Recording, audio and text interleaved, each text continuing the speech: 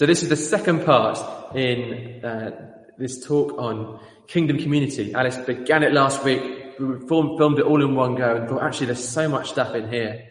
It'll be better as two talks. So if you haven't heard the first one, then go back and listen to the talk from last week, part 1 on kingdom community. And if you've listened to that, then recommend you get straight into this one just here. And Lord, we pray you continue to speak to us as we dig into this teaching. And we want to be shaped as a community according to your design. And we know that as we live life your way, that's how we grow. And the whole world is blessed by us living according to God's design. So we want your leading, we want your teaching. Yeah. Amen. So particularly I'm going to focus now on 4s. Given the big picture of community that I'm talking about, it's going to be very personal, but it's also going to be big and messy as well. What we're doing when we're meeting in 4s, and what I mean by 4s is any amount of people that are in a small enough community for you to share deeply with. It could be up to 6, it could be you have 2 of them, like it could be a couple of marriages. There's no clear cut, but it's that depth of intimacy that you can get with only a few people. I think a sociologist or a psychologist said something like, we are basically influenced, we are shaped by the 5 or 6 people we spend the most time with. It's that kind of thing. People we can really share our heart, our motivation, our desires in a way that there is time for. So why we call them 4s, because Jesus had his 3 friends and that was 4, but it can be anything from 2 and 6, and it can be a couple of different groups, and it changes in seasons and so on. But why 4s at Hope? Essentially, and if you take away nothing from this talk, it's for one thing: to encourage one another to fulfill our original design. By that I mean calling, for those of you who aren't familiar with the terms original design, destiny, purpose, the good works of faith that God has created for us to do. At Hope, if you're new to Hope or you want to connect in, we have a time of prayer where people who don't know you can be listening to God for how he's made you.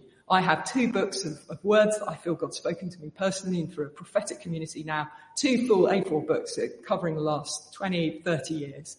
These are words that God has said specifically about me, about maybe our family, about maybe Hope, and that I live by, that help form and shape who I think I am and what my contribution is to be.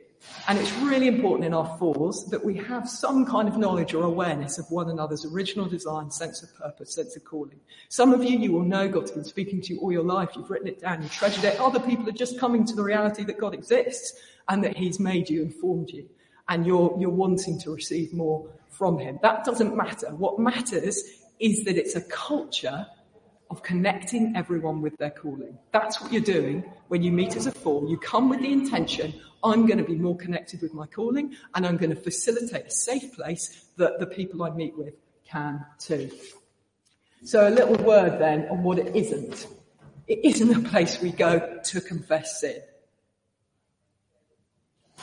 What happens is when we connect with our calling, our original design, if we're married, to have happy and healthy marriages, as far as it depends on us, because we cannot ever make anyone else do anything, to have that open relationship with our children, as far as it depends on us, if we have them, to have functioning, brilliant, prolific work patterns, again, as far as it depends on us. What happens when we start to push into who we're created to be, which is actually a lot of it is obvious in the Bible, with the prophetic words on top that God's been speaking to us, sin comes to the surface. I've got a massive pattern of passivity in that particular area of my life. Oh wow, I'm really in self-pity now. I'm in hopelessness. I don't believe that's possible.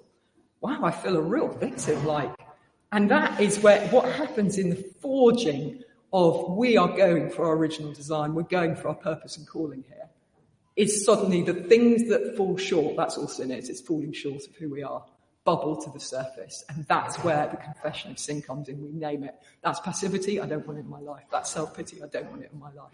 That's me not taking personal responsibility, I don't want it in my life. That's me being overly controlling, I don't want that in my life. That's all confession is, it's a metanoia, it's a moment, a revelation. Metanoia just is the Greek for change of mindset, where we were thinking one thing about how we did that relationship or pursued that work or did that, and we have a light bulb moment that says that's the way to do it. It's light, it's simple, it's easy. We just name it before one another. It's a beautiful encouragement. Esther talked about this. Confess your sins to one another. Pray for one another. It doesn't stop there.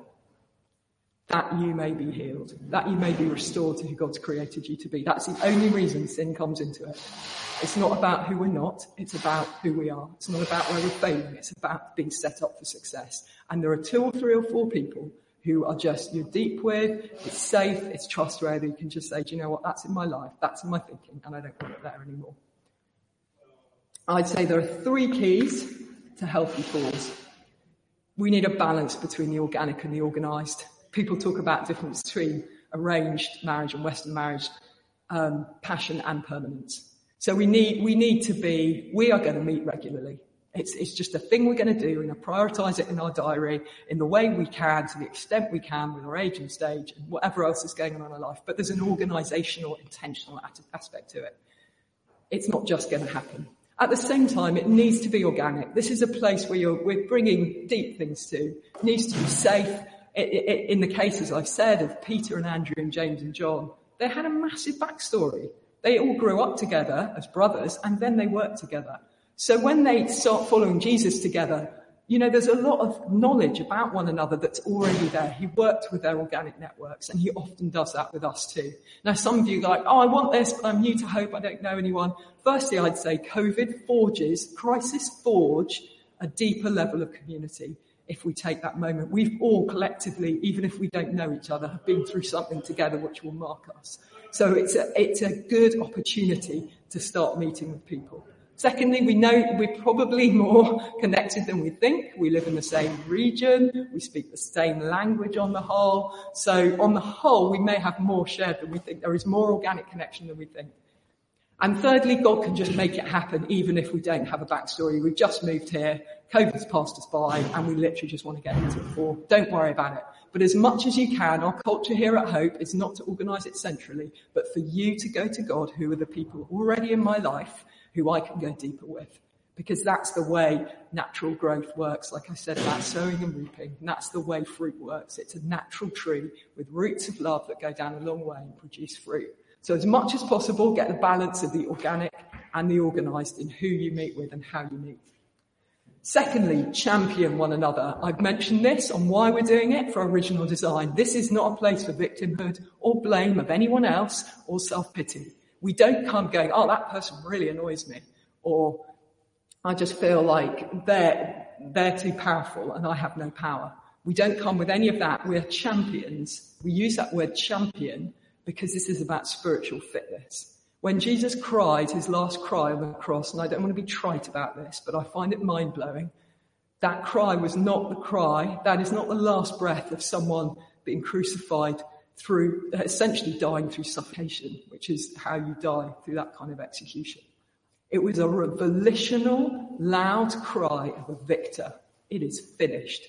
Even at his worst agony, he was never a victim. Jesus was always self-defining as a victor.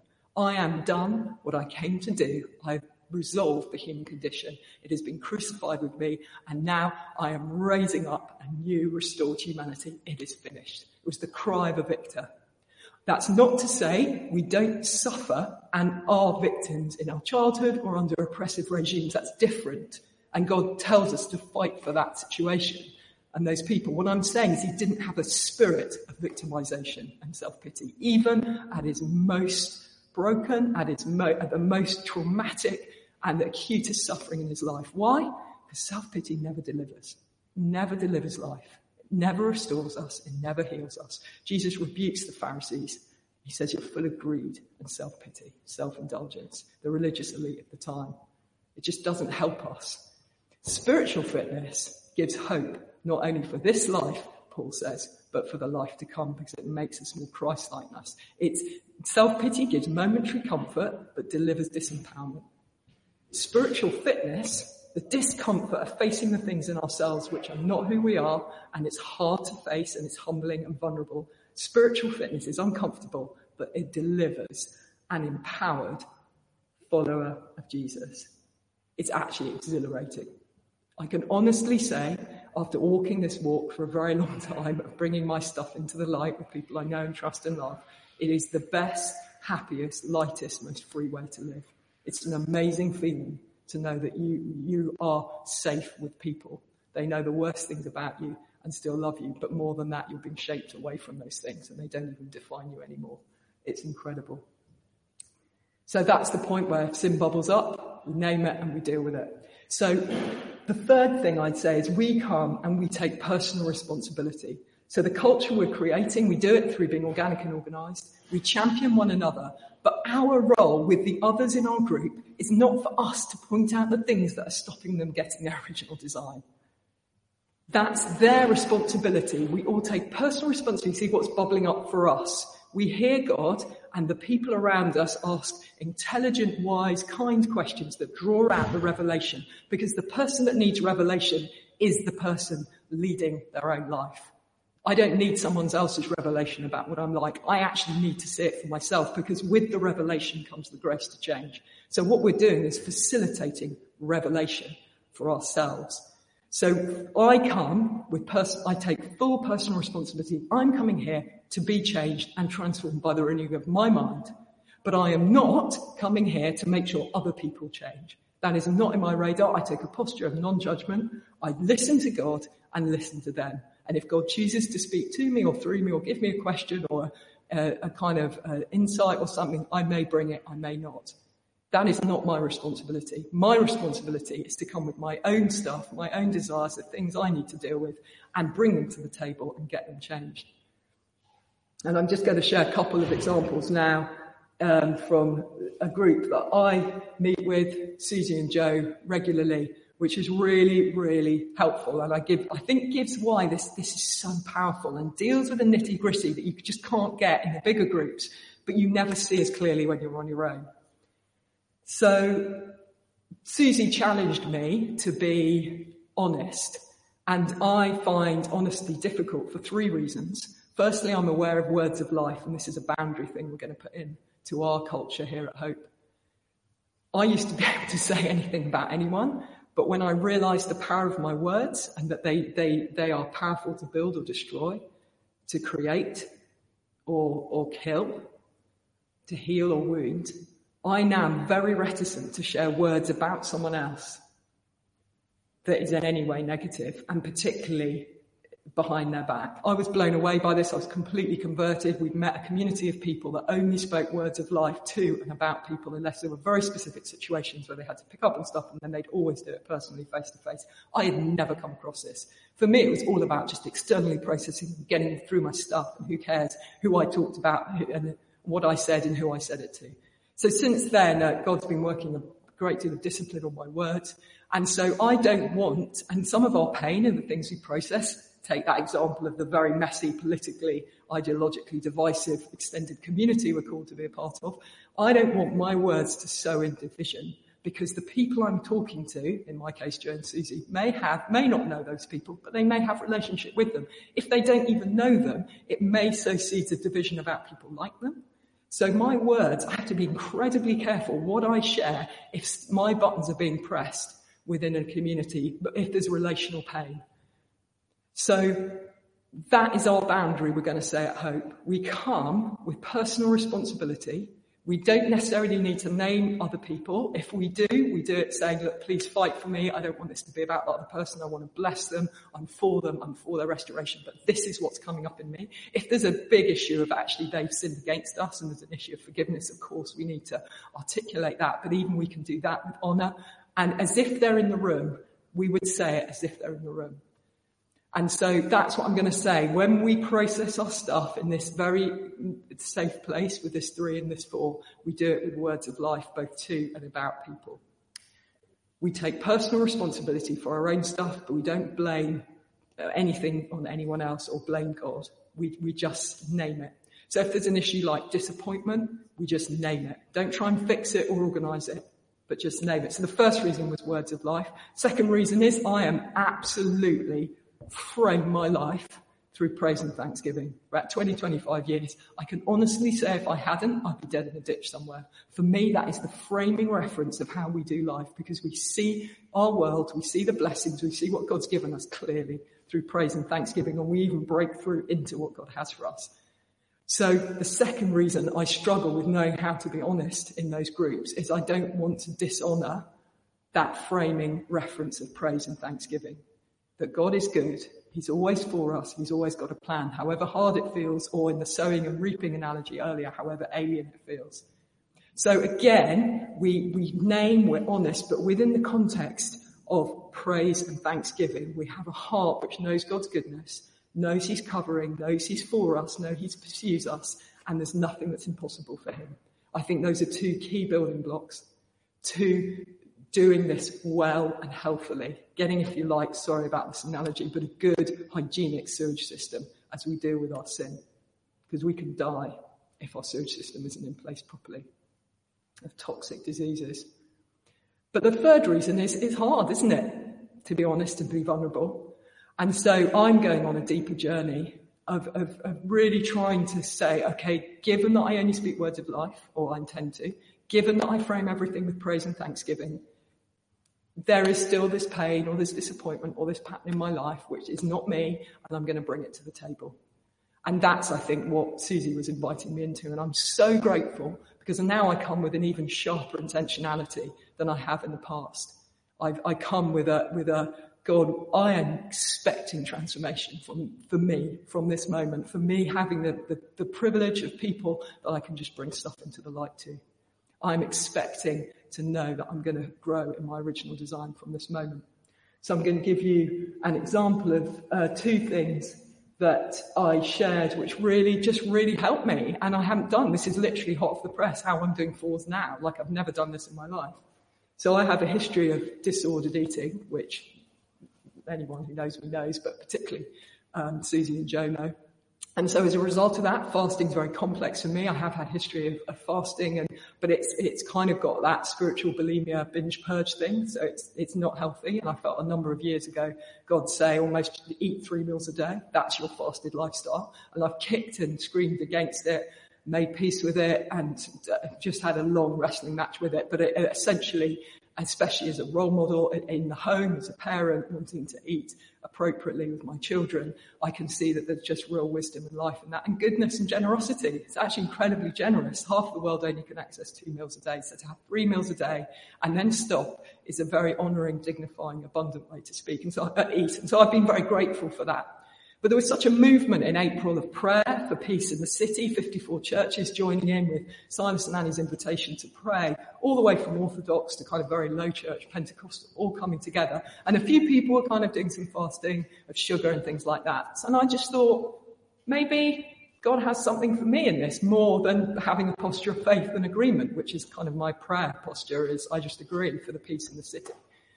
Is there anything more? And I assumed it would be caffeine or sugar because, in some ways they don't make us more healthy and tend to be our places of addiction. But I immediately heard vegetables, Daniel fast. It was totally like a curveball, which always to me speaks, maybe God speaking, and not in my radar at all. And certainly not given my history. So I looked it up and I looked what it meant. It was like, basically it's fruit and vegetables and unrefined things, no dairy, no meat, no caffeine, sugar, alcohol, anything like that. In fact, for periods of life, it's incredibly healthy, as Daniel himself demonstrated in the Bible.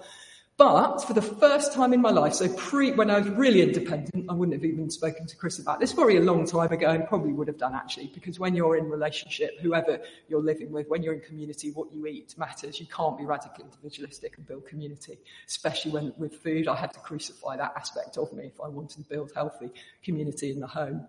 But so I probably would have processed it with Chris in the past, and certainly would do now. But I never would have occurred to me to take it to Susie and Joe. But I thought, actually, this is so boring for Chris. Like, how boring is it when we continually tell the person closest to us of our disordered lives? It's like, it's too much. Like, just have a laugh sometimes. And that's what I love about the 3 and 4, getting outside, if we're married, getting outside the intensity of that relationship. And so I actually thought, do you know what? I'm going to genuinely submit it there.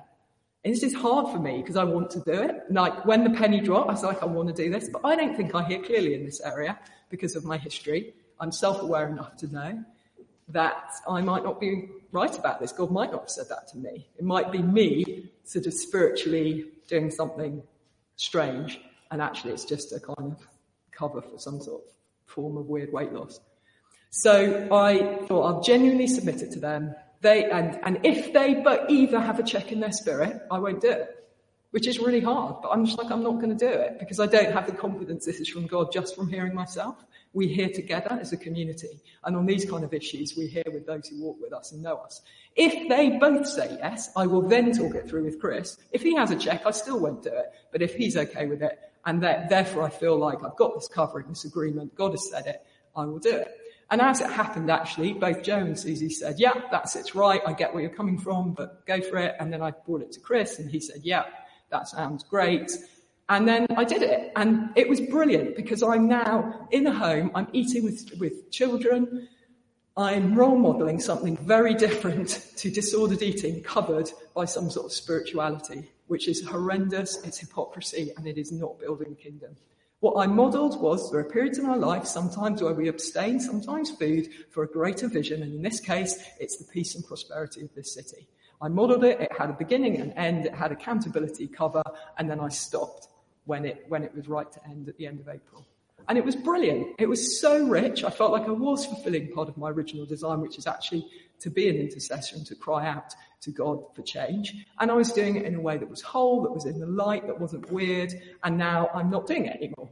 So that's a brilliant example of how it's not just about turning up and saying things are wrong, but actually sharing our lives with people we walk with, getting their take on things. Does this sit right? Of course we don't have to do this about where we go on holiday or this or that or the other, but I think we probably have to bring it a bit more than we think we do on these kinds of things that constitute habits. And I think this is where the brilliance of the 3 and 4 comes in, because they nail our micro habits, and it's our micro habits that form our habits, which form our lifestyles, which essentially form who we are.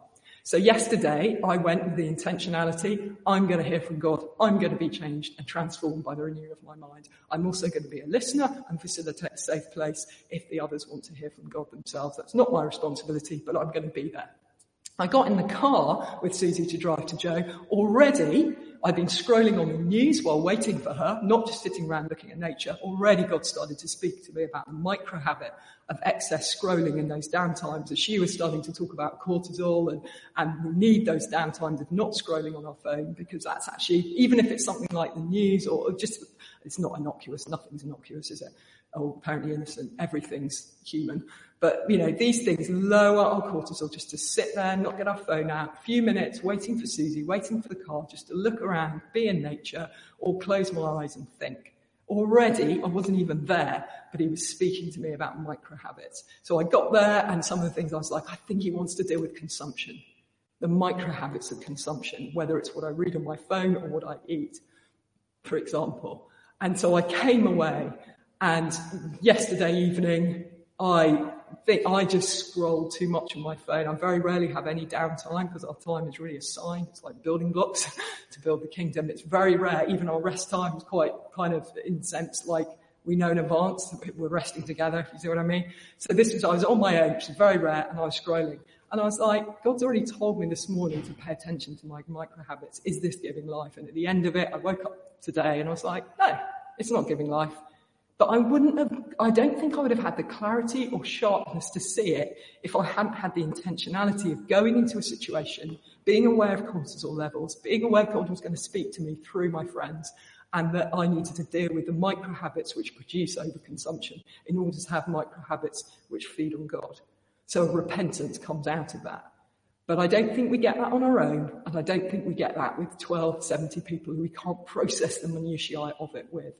So those are great, really recent examples in the last week, the last month, where I've become more of who I'm designed to be by those 3 things.